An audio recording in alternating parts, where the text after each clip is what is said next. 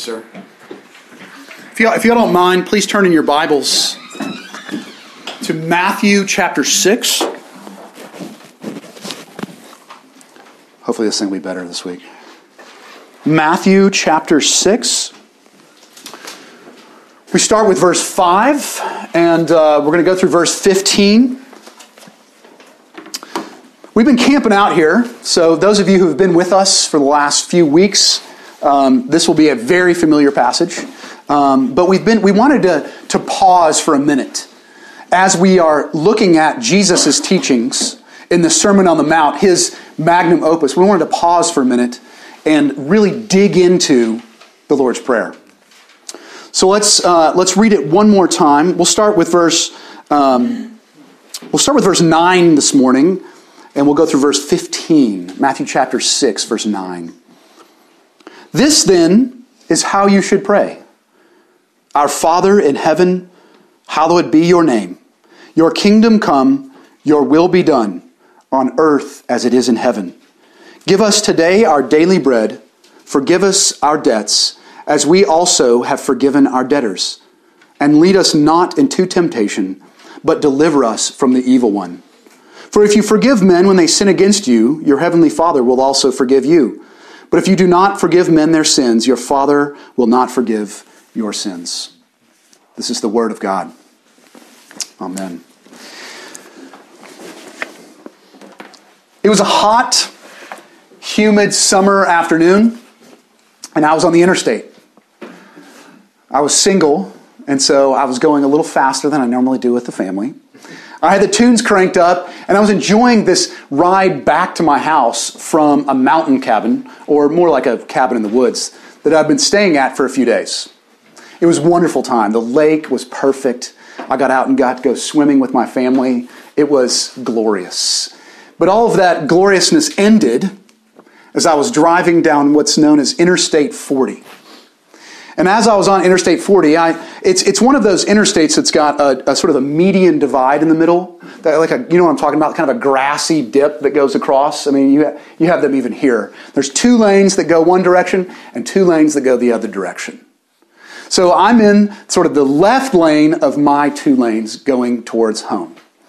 And I start to see the car in front of me begin to drift a little bit into the lane next to them, into the right lane. And so I was like, uh-oh, this is not going to be bad. But thankfully, not only myself, I began to brake when I saw that car veering, but also some of the other cars in that same lane kind of saw what was happening as that car began to veer. You could tell the person was not paying attention. And so they started to slow down too, and it looked as though everything might settle back. Well, the person driving that car sort of woke up to the fact that they had begun drifting. And what happens when somebody sort of jolts themselves with the fact that they've been drifting? You ever seen this happen? They overcompensate. Overcorrect. This is what happens all the time to different cars on the interstate or just on roads, even around town. They overcorrect. And so this girl, I found out later, one of the people in our church knew her. This 17-year-old girl, overcorrects and goes straight into the median, ramps up the other side, head on into a car across the interstate. I mean, it was carnage. So I'm thinking, okay, she was literally right in front of me. So I'm going, I saw this whole thing. I've got to do something. So everything's stopping on the interstate, as you might imagine, and she pulls over. And I'm assuming, as I walk over there to the 2 cars that had gotten shoved all the way off of the road, I'm like, there's probably not going to be anyone alive. That was my guess, just by the sheer level of impact head on the interstate. But thankfully, praise the Lord, both of the drivers were alive, both by themselves, and they were both alive. But I'll still never forget the girl, because she was still in her car. They couldn't quite get her out. Thankfully, a guy going the other direction on the interstate had stopped, and he had paramedic skills. So he was at least tending to her, and there were people near her. But when I walked over, all I remember is what she said. I don't remember, I kind of thankfully kind of wiped out what it looked like inside the car. But I just remember her being like, my legs, mommy, help me. And she just kept repeating that over and over and over again. My legs, mommy, help me. It stuck with me for a long time. It was a powerful moment for me. But I think it's true for all of us that life can crash around us. And there are moments, you may not be in that moment this morning, but there are moments where we feel like the only thing we can do is, my life, Daddy, help me. There are those moments, a job that we lose, a child that is sick, a parent that passes away. We all carry with us the pain, the suffering, the difficulty, the crashing of life around us. And that's exactly what Jesus is bringing us into this morning in the Lord's Prayer. We're to the part, this is the part where we actually begin to ask for things. Where we actually begin to say, God, help. I need you. For the last couple of weeks, we've looked at things like, hallowed be your name, which basically means, Lord, be my treasure above all else. We've looked at your kingdom come. Lord, bring to this earth your reign, your rule as the king above all. We've looked at, different parts of what it means to hallow the Lord's name. And most importantly, we started out this whole look at the Lord's Prayer with our Father. That's the starting point for it all. The relational starting point for prayer. Because that's what prayer is, right? Prayer is us bringing our desires unto God, our Father. And so today, let's dig into, what does it mean to ask from God? What does it mean to ask for His help in the crashes, in the messes of life? So first, let's start with this idea. Let's start with the phrase, and we'll just read it one more time. Give us this day our daily bread. On the surface, doesn't seem very complicated, does it? I mean, how many of you have ever been one day hungry in your life?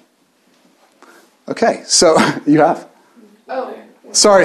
No. Just hungry? Sorry, I should rephrase that. How many of you have ever wondered where your next meal was going to come from? That's maybe a better way to put it. Yeah, sorry, I stated that wrong. I've been hungry a lot in my life. The only one who gets hungry. Your next meal is going to be, probably not many of us. That would be my guess. Not many of us have had that experience. Even though there's a lot of people who do go through that experience. We know even here in Charlottesville. But the reality is that Jesus is telling us, the Lord provides for your needs. The Lord provides for needs.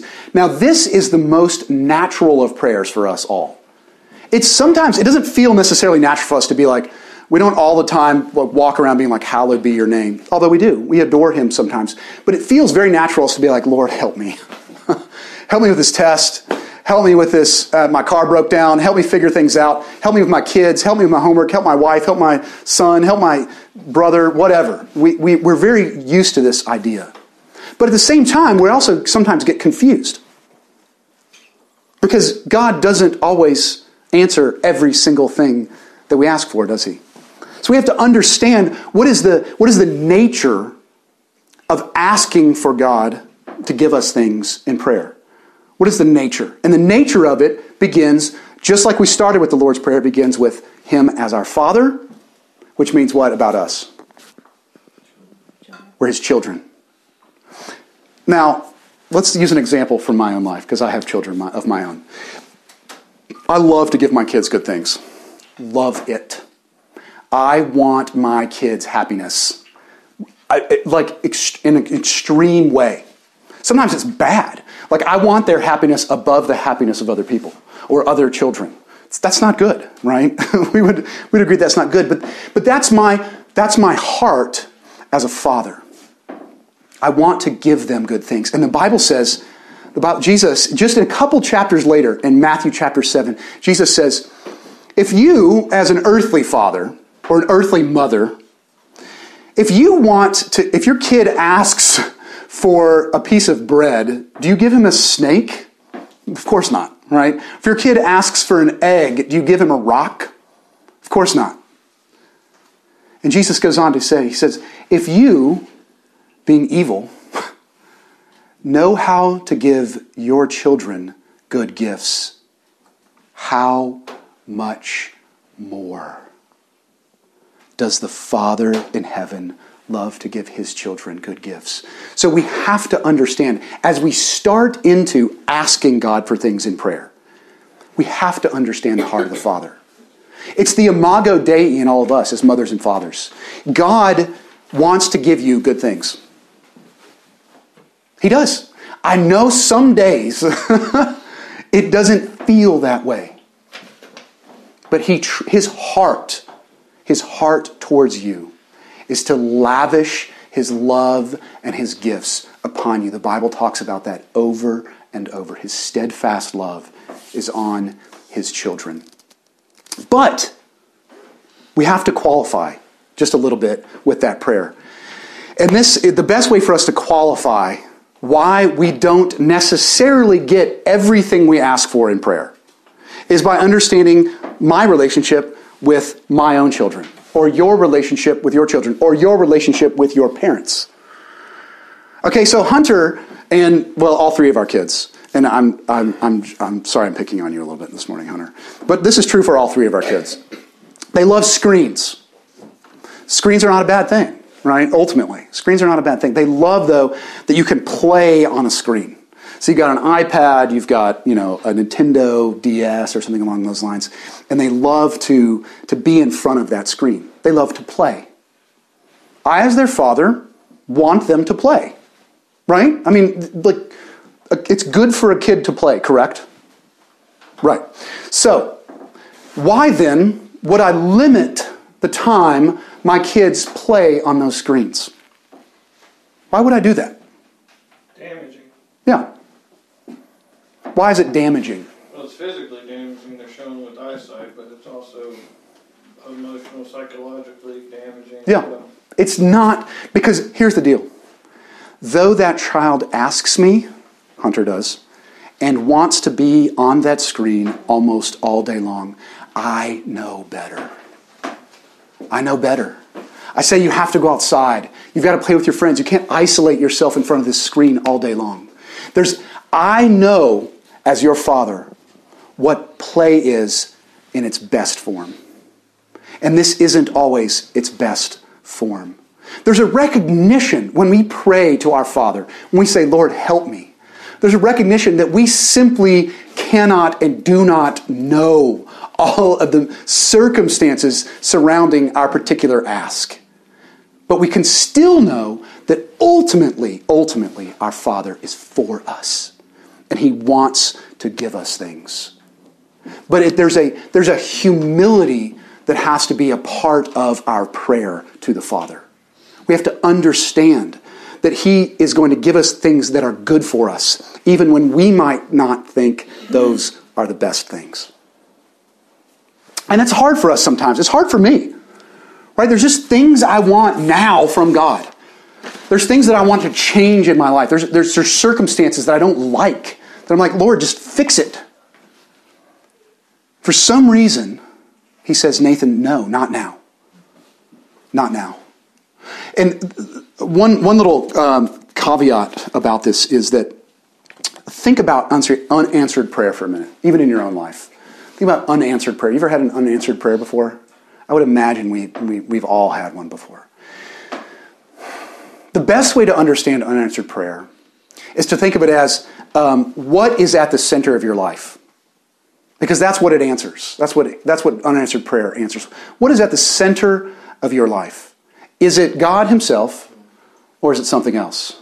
Because generally speaking, and I can't say this is 100% true across the board every time, but generally speaking, when we have put ourselves or some idol in our life at the center of our world, our prayers will revolve around whatever that idol is. And the Lord knows he can't answer all of those.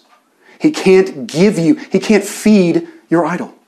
If your idol is success, if God's not at the center and it's success at the center, you're going to pray for things like, Lord, help me to do well at this next job or this next interview or this next test. That's what you're going to be concerned with. And it's going to be confusing when occasionally, not always, but when occasionally God doesn't answer that prayer. And he says, it's actually best for you right now because I have been decentered from your life. It's best for you not to get the answer to that prayer. Now again, don't hear me wrong. I'm not saying this is true every time. I'm just saying often an unanswered prayer is a revelation of what is at the center of our life.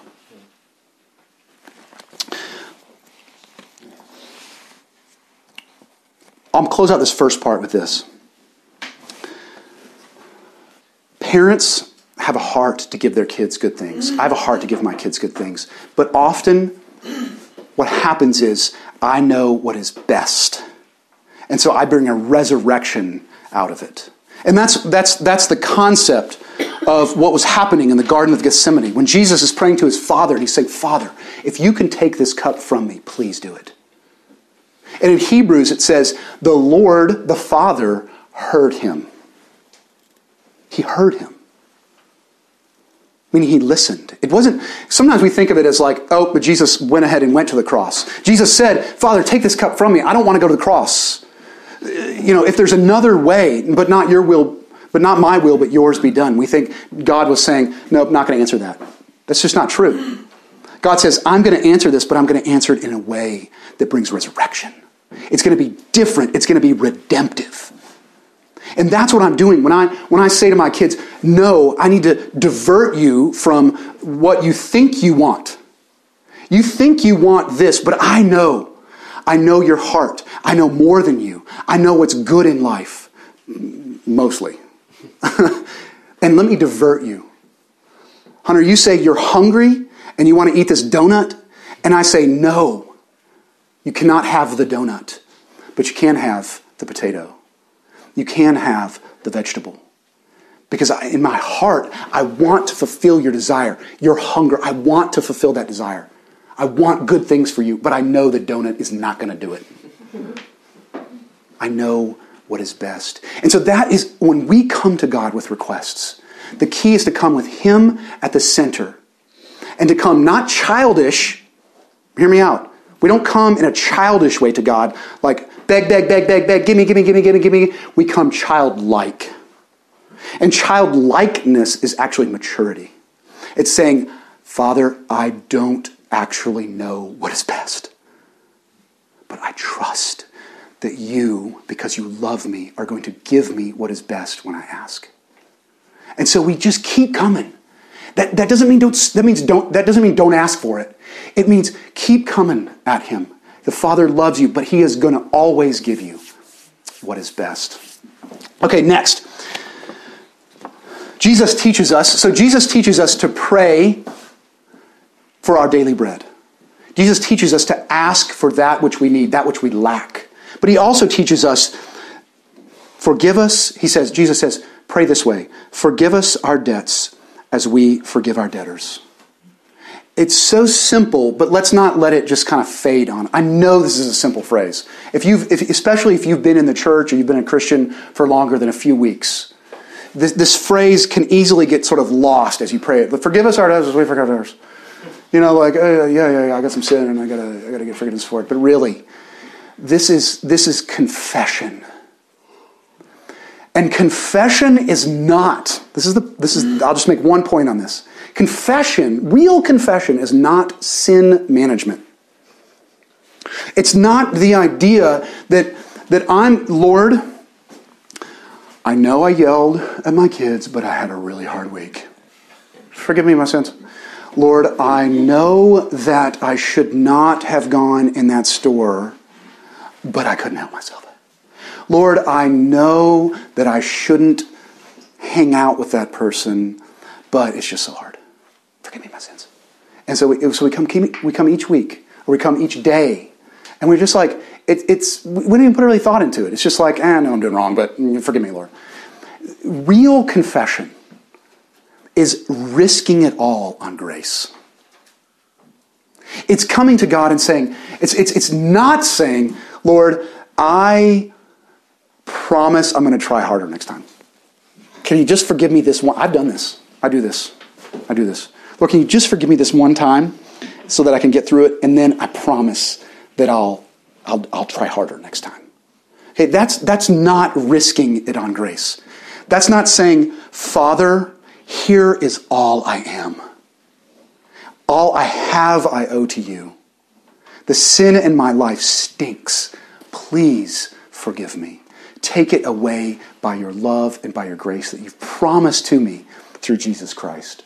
Those are truly two different things. God actually looks at the heart. So, what we want to remember when we're focusing on asking for forgiveness for our sins, when Jesus is teaching us to ask for forgiveness, we have to remember that we are not in the business of just brushing aside our sin. We're in the business of remembering the cost that God paid to wipe away our debt.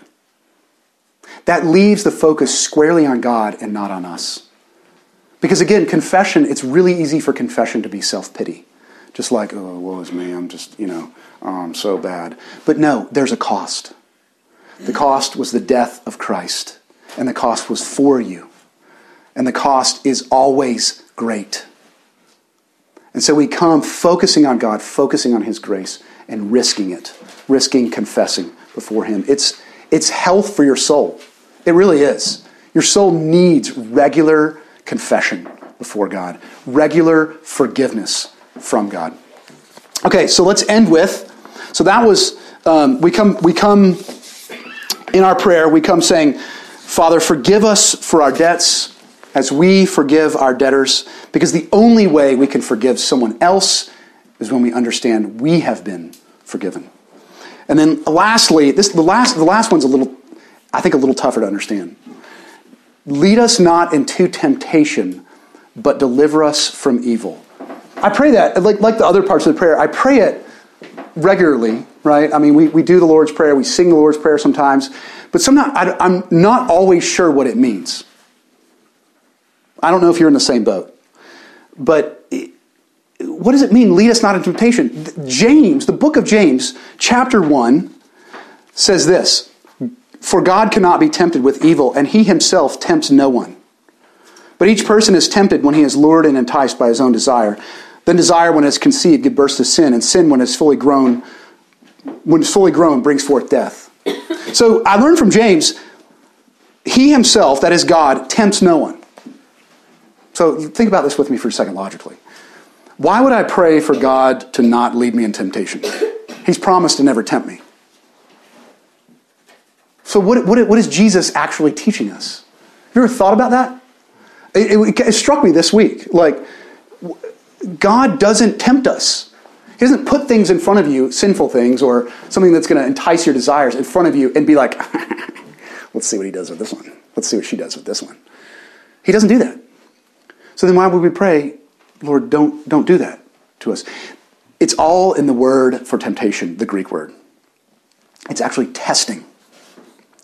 So it can mean temptation, but it's all about testing. And what it's saying is, Lord, bring me through testing. That's what we're praying for. Lord, bring me through testing. And what does the Bible mean by testing? Suffering. That's the Bible's, that is the way the Bible refines the human heart. The way God works in a person's life is the refining process of testing. Suffering. None of us want it. I mean, trust me, I do not want to suffer. I don't want hardship in my life. I don't want crashes, like we talked about early on in the sermon. Those, I pray the Lord would keep those fully from me. But Jesus is saying they're going to come. You're going to have this happen. You're going to have testing. Testing is going to come daily, if not weekly, if not monthly, into your life. And he's saying, strengthen us, Lord, for those testings. Because there are, generally speaking, at least two paths from every testing. Let's give it some examples just so we kind of wrap our heads around it. Let's say you lose a job. Let's say you were unfairly treated by your employer and you got fired by your boss. Hard stuff. Really, some of you may have been through this. I don't know. We can think of a couple other examples. You have two choices coming out of that suffering. You can lash back, and you're going to want to, right? Your heart is going to want to scream and yell and try to ruin the reputation of that person who just fired you. Take down the company. We all have that desire. And then God says there's also the possibility, the option, the life-giving option of saying, Lord, I don't know what you're doing, but I trust it is for my good. Those are two dramatically different things. Think about any suffering in your life. Think about sickness. Think about cancer. There's always sort of two reactions you can have to any kind of hardship that is brought into your life. It can embitter you. It can cause you to actually turn against God. It can cause you to be sorrowful and hateful towards the one who is in control. Or it can remake you and remold you and show you the true path of life. And that's what Jesus is teaching us here. He's saying, Father, help us. Suffering is real. Suffering is constant. Suffering is painful. Help us, Lord. I'll close with this.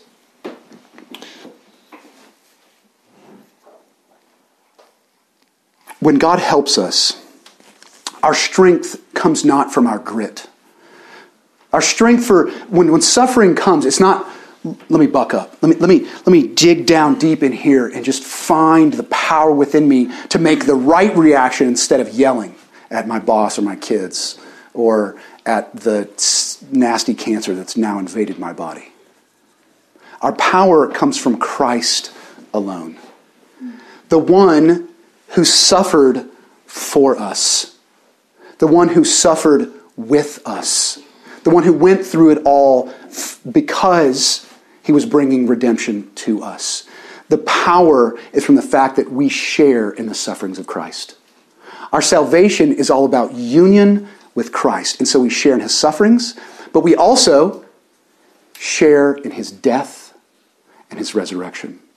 It is through him that we have not only life, but power.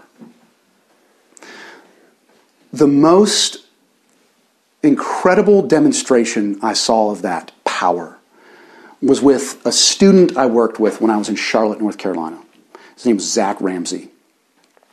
Zach was 13 when he first got cancer. He had prostate cancer, which is very, very rare for a kid that age.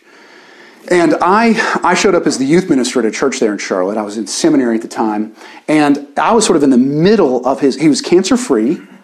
And it was this beautiful period of like me getting to know him, sort of the way that he was rebuilding his life after this amount of suffering. And then, and he'd never really gone to church before. His parents never really gone to church, but obviously the cancer had really woken them up. As C.S. Lewis says, pain is God's megaphone to rouse a deaf world. And so I got to walk with him through this interim phase, and then but 5 months later, he goes in for a scan and the cancer is back. And it's back more aggressively. And so I got to watch as this kid, his body fell apart and his spirit came alive at the same time. It was literally total opposite. I watched as the power of Christ, he got a tattoo on his side that it said born again and had a cross on his side. This kid had never darkened the door of a church before. We had gotten together during his sort of healthy phase in between. But I watched him as it was 2 days before he passed away. I think he was 15 and a half when he passed away. 2 days before, he had all of his friends, he had this huge group of friends over to his house, and he cooked them a pancake breakfast. And he said, I just want to thank you all for what you've given me and for what you mean in my life. I watched the power of the resurrection, even in the midst of a body that was falling apart. It was a powerful testimony to me. It was a powerful testimony to that entire church to watch God work and use this kid to really impact so many, especially his friends. They didn't even know how to react to that kind of love and that kind of service and that kind of giving, even at the very end of his life. But that is the power of the gospel. It's the power of the gospel. That even in the suffering, the crashes of life, God is always making new. He is always making new. He is the God of resurrection. And it's the God who, in just a minute, we're going to be reminded of his death and his resurrection. That not only did he die to get rid of our sins, to kill sin, and to defeat the evil one, but also he was resurrected in life, so that we might know and be reminded that we also will have life. Let's pray. Lord, we thank you so much for this prayer that Jesus is teaching us. Lord, I don't know about anybody else in this room this morning, but I do not pray enough. I do not bring the fullness of my request to you, Lord. So I pray that you would open all of our hearts to come to you in prayer, Lord. You are a Father who wants nothing but good for us. Remind us of that truth this morning, Lord. May your love overwhelm us. May you bring the gifts that we so want into our lives, Lord. And Lord, I pray also that you would forgive us this morning for our sins, Lord. And I pray, Lord God, I know there are men and women in here who are currently going through suffering, Lord. I pray that you, by the power of your cross, would carry them through. That they would know the power of your hands holding them in the midst of that. That you would be shown strong in their life. Just like the life of Paul, Lord. I pray that they would find your power manifested in their weakness. Lord, manifest your power in our weakness. May your gospel be real in our life, even today. We pray this in Jesus' name. Amen.